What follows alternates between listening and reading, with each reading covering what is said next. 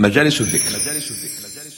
بذكر الله ترتاح القلوب وتنزاح المتاعب والكروب وتنزل رحمة الغفار غيثا به تمحى المعاصي والذنوب.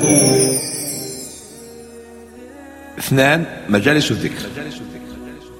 الصحابة رضوان الله عليهم كانوا يحرصون على مجالس الذكر، وكانوا يسمون الذكر إيمانا.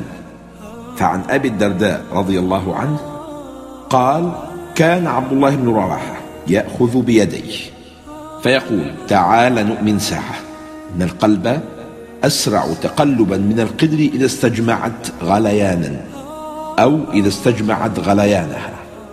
وعن أبي ذر رضي الله عنه: كان عمر مما يأخذ بيد الرجل والرجلين من أصحابه فيقول: قم بنا نزداد إيمانا، فيذكرون الله عز وجل.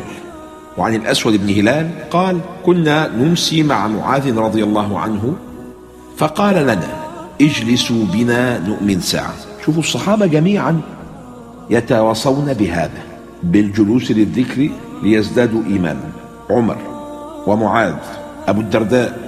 لكن هذا الذكر ليس أي نوع من الذكر، ذكر له شرطان.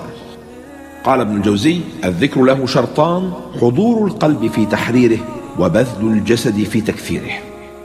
فإن أحببت أن تكون في الراسخين الأقدام في هذا المقام فحرر الذكر على الإحسان وكثره بقدر الإمكان، يعني حضور القلب والتكثير.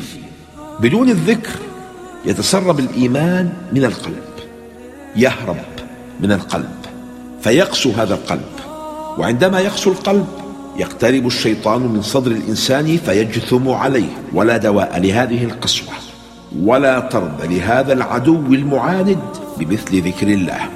فالذكر شفاء القلب ودواؤه. قال مكحول: ذكر الله تعالى شفاء وذكر الناس داء.